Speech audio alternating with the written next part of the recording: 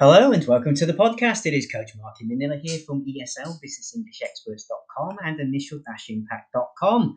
I'm here to help you look at your life, perhaps decide where you want to go next. If you're using English as a second language, how can you sound better? Maybe access jobs in an international market, or maybe you're a native speaker but you don't feel that you can convey yourself in an appropriate manner when it comes to interviews, public presentations, or just speaking in front of your team members. All of these things and more we discuss in the podcast. And of course, I can give you coaching one-to-one. It's on a very limited basis these days, but you can hop over to ESL, BusinessEnglishExperts.com or Initial-Impact.com. Book yourself a money-back guaranteed session with me there. And if you don't find you've had any benefit in that first 60 minutes, I refund fully what you've paid, less the credit card or debit card processing payment fees, because I don't get to keep those either. So you've got nothing to lose and everything to gain. Now, today I'm going to be speaking and podcasting about mental health a little bit more and conflict. This is something that we all have to manage from time to time, some of us more than others, it seems, in our lives. And conflict is never pleasant for either party or multiple parties if it's more than one or two of you there. Let's talk about knowing when you need to take a time out, okay, to think before you act, and also reasons not to defend yourself when you feel attacked. We're going to talk about that too. Now, these kind of thoughts of mine and considerations, I'm going to be speaking around other people's thoughts on it as well. They come with a bit of a caveat, a bit of a warning before we get into this.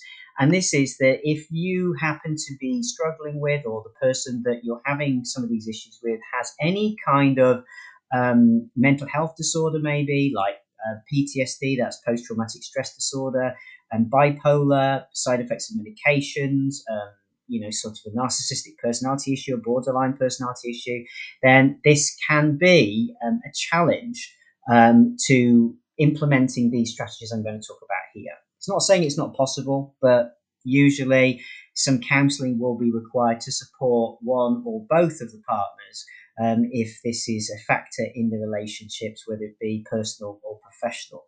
Okay, so let's just talk about this briefly here and go through it. All right, so look, many people know that it's important to time out at times before majorly bad things are said or done in a conflict. All right, you don't want to escalate it. However, when it comes to kind of these exchanges with our personal partners, it seems that for some reason we seem incapable of stopping that. Adrenaline often runs high for both parties, and it can seem, if your relationship's like this, that there is a need to always have the last word, or to say the last thing, or to make a bit of a sharp comment back. And if you are in that type of relationship, and you've got to be careful it's not turning into the more abusive territory here, because that's a different conversation altogether. Well, it can be as we say, the last straw, the straw that breaks the camel's back, meaning that then everything just blows up. All right, and it really is a problem. Now, the key in all of this is to understand when your amygdala, that's like your little alarm center in your brain, and the pituitary gland and the hippocampal and the adrenal glands, they all work together to basically ramp you up into that fight or flight kind of sensation where you're breathing and your heart rate changes and you feel very hot, you got a dry mouth and headache. Okay, these things, okay, are the things that we want to try and notice before they really ramp up too far. Now, as I've just mentioned, it can be very difficult to do that with complex post-traumatic stress disorder or PTSD. That switch, that amygdala switch for alarming, is set at such a high sensitivity, usually because of repeated trauma, that it can just be tripped for very little reason. So think of it like a very oversensitive fire alarm, right? Okay, smoke alarm. And you even just have to light a match in your kitchen and the thing's going off, right? It's not really helpful. This is why it can be extremely challenging. So we're not talking about those situations today where you might have some sort of issue like that, or the other person does. We're just talking about work a day, every day, okay, standard situations here. So you can re-engineer a little bit of where you direct your attention, but it takes a lot of practice. And I'm not saying this is easy at all. Heavens knows it's not easy, right? Okay. But often you may find in a heated discussion or argument, maybe with your partner, you're thinking, how could she be so uncaring about how I feel? Why are they ruining this occasion? And these are all the questions that are not helpful and are starting to alarm what's going on in your brain. Now, if you can redirect the attention to like how you feel and your own thinking, okay, then you may find that that helps you, because instead of looking at what your partner's doing and their behaviors and whatever, try to look inward instead. Okay, it takes some doing. There's some great proverbs out there, isn't there? You know, about let he without sin cast the first stone. And don't point out the speck in your partner's eye without looking at the plank of wood in your own. That's another one. That's a good expression. Basically meaning we're so keen to point out tiny little faults with others while we've got massive faults of our own. Okay. We often have this expression as well, good ESL practice. And that's the pot calling the kettle black. Now, what that means, back in the very good old days where everything was on a very, like, how can I put it, used to use an iron stove to cook on, right? You didn't have electricity, and it was a stove made of iron, cast iron, that was always painted black. It was like black paint on it, right? Leading. And basically, it used to be, you know, heat everything up on it, right? And of course, all your pots and pans were black, right? Okay, because they were also from on this black lead kind of stove. And the point I'm making here is this: that, yeah, basically, it's the pot which is black calling the kettle black, right? It's ridiculous. It's like it can't realize it's ironic. It's also black. So don't be pointing out the faults of other people because you've got faults of your own, right? Okay, and that's really important to consider. Okay, and judge not, lest ye be judged. Okay, so if we look at our internal physiological states, we're looking at our breathing and heart rate changing, feeling electricity maybe tingling in our head or our body. You might be clenching your teeth or your hands. You might feel rather strange, like you've got tunnel vision. Your head is spinning. You might feel kind of frozen and numb. Okay, and these are all very similar actually to PTSD symptoms. Pacing, waving hands, you know, raising your voice, leaning towards your partner. Sometimes, you know, we can get to the point of where people are literally pounding tables and walls, which is then it's gone way too far. Okay, that is abusive, so that is not acceptable. But it can happen, particularly if you're dealing with somebody with mental distress. So remember, we've got to be sure what is happening here than just classing this as somebody being abusive. But in general, these are the physiological changes that you will feel when you have been triggered to the point where you're going to lose this. And also your attention might be going to thinking things such as, I'm out of here, I can't do this any longer, I'm done, feeling rather powerless, thinking about how you can tell your partner they started this or how they did it worse than you. Okay, acting and feeling like a victim, that you're innocent of what your partner thinks, that you're totally misunderstood, feeling offended even, you know, like I didn't have, you know, any intention to harm my partner. How could they think this? And all of these things, you will have a whole list, right? Okay, and these are all understandable reactions of when that complex, you know, that system in your head, the amygdala, pituitary, hippocampal, adrenal gland complex ramps up and goes into overdrive. These are all the things that happen usually in a split second. If you've got complex post-traumatic stress disorder, it can happen very, very fast. And quite frankly speaking, is sometimes a reason just to think that, yeah, you're better off staying away from everybody. All right, okay. So nothing short of really kind of giving up the need to try and control this situation with your partner will allow you to take the time out, though. Okay, you've just got to be prepared to say, you know what, I shut my mouth. Okay, and just stop saying things, because it will prevent a lot more damage to the relationship. Now, it'll be very hard to do this unless you've got experience with taking and practicing time out. So it's important that you try to practice this on small disagreements at first, at least a couple of times a month. And it's a bit like a regular practice you get into to develop that habit of when you need to take time out on very small disagreements. So even the ones where you're not feeling this triggered, do it anyway. Just say, you know what, I think we need to take a break here and come back to this later. Let's discuss it when we're calmer, right? And that can really help you rather than escalating it. In that way, no one's giving up their will to excessively over big issues. So this is why it makes it less threatening. Remember, there's not one human being, myself included, who wants to sort of stop trying to manage threatening situations by controlling them without a level of trust that it will work out better if we try this strategy. So you've got to be willing to be prepared to see that your usual style of approaching it has often failed. Then you're ready to try something new. So this will really work for you. If everything you've always tried in the past does not work, it makes the problem harder or longer or wrecks relationships, then you might be ready to think, okay, I'm prepared to try a different technique on the small level stuff first, see if it works better. Then if it does, then maybe you can be persuaded to try it at the bigger stuff, right? Okay. As I said at the beginning, if you can't do this, there are obviously many reasons why not. It could be mental health issues, some sort of medication, other issues that need some counselling to go with it, all right? But when we look at it, it's important that you can stop arguing much sooner, because the sooner you stop arguing or the sooner you stop a conflict at work, the quicker is you can then start to work on the solutions, okay? That's what you're really there to do. Once you've got a disagreement, it's about how do we resolve it? Do you resolve it or not? And this leads me into defending yourself when you feel attacked. There are some good reasons not to defend yourself when attacked. Now, when I mean that, I mean not physically, I mean verbally, right? So if a partner or someone at work says something that offends you and that you are certain they're completely wrong, lying, inappropriate, you really do have a decision, a choice as to how you respond that gives you actually many times the power of just defending yourself, right?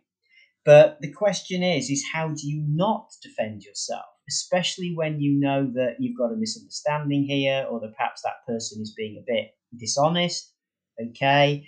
And you may think it's more efficient and helpful to interrupt them, to inform them of this awareness or explanation, okay? But you've got to ask yourself, how does that interrupting habit work for you at the moment?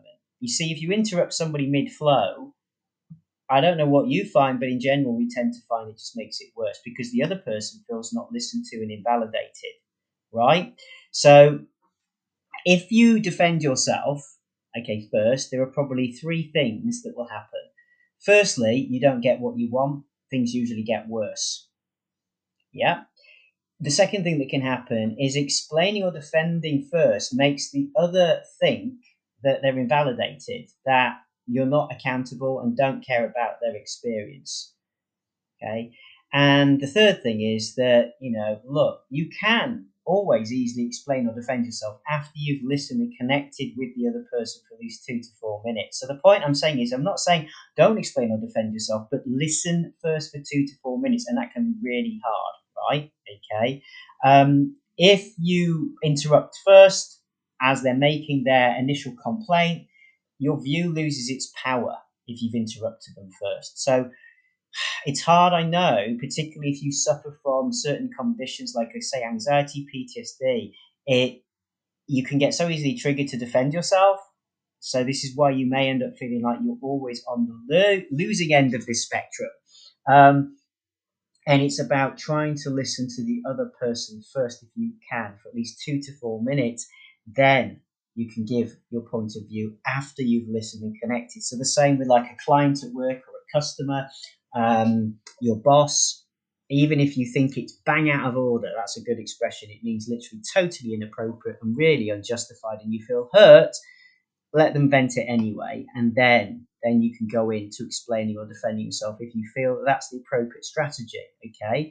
So if you think about your actual experience with interrupting another, okay, that's a good thing to do. What result does that have, okay?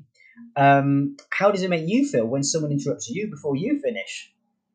Okay, because if it makes you feel a certain way, that's exactly what's happening with the other person. And also consider that if you could say something, okay, after you've listened all the way through to the other person, okay, would you want to be doing that if you knew that it was going to calm the other person down first to listen to them? Okay, so the biggest habit that destroys many working relationships, client relationships, even personal relationships and marriages, to be fair, is becoming defensive whenever there's a problem. or whenever people are pointing out how you have hurt or offended them, this kind of has you explaining or interrupting, and unfortunately, the most destructive is not listening. And that is a problem. I know, particularly if you've got things such as PTSD or other things that get triggered quickly, this can be something that is unfairly, but this is what happens, part of the problem. So it becomes a vicious cycle. And if you can only listen for about another 10 seconds of it, it would perhaps sometimes solve a problem. Okay, and it certainly doesn't make it worse. But the thing can be is the discomfort, the psychological discomfort of having to listen and listen and listen and listen and listen. Okay, defending and explaining and seeking to be understood before seeking to understand your partner or your boss will definitely usually make it worse. This is the thing to understand when it comes to conflicts. The same with your boss or anything else. If you don't understand their point of view, then it can be a bigger problem. Okay, so really it's best if you can to try and pre-plan your first words, to train and prepare for certain situations, that stops your kind of reptilian brain, that's the instinctive brain, that primal, as I said, fight or flight response, from telling you what else to do. Okay, the difference between a healthy relationship, whether it be your boss or your marriage or not, is that you can argue, you still argue, but they have another skill that many others don't, and that's that habit and skill that help them to navigate the conflict. All right. So it can be very hard for you to do that if you don't know how to go about it. And the essential part of all of this, as I say, is to let the other person speak first. Even though it's hard to listen, let them just say what they have to say.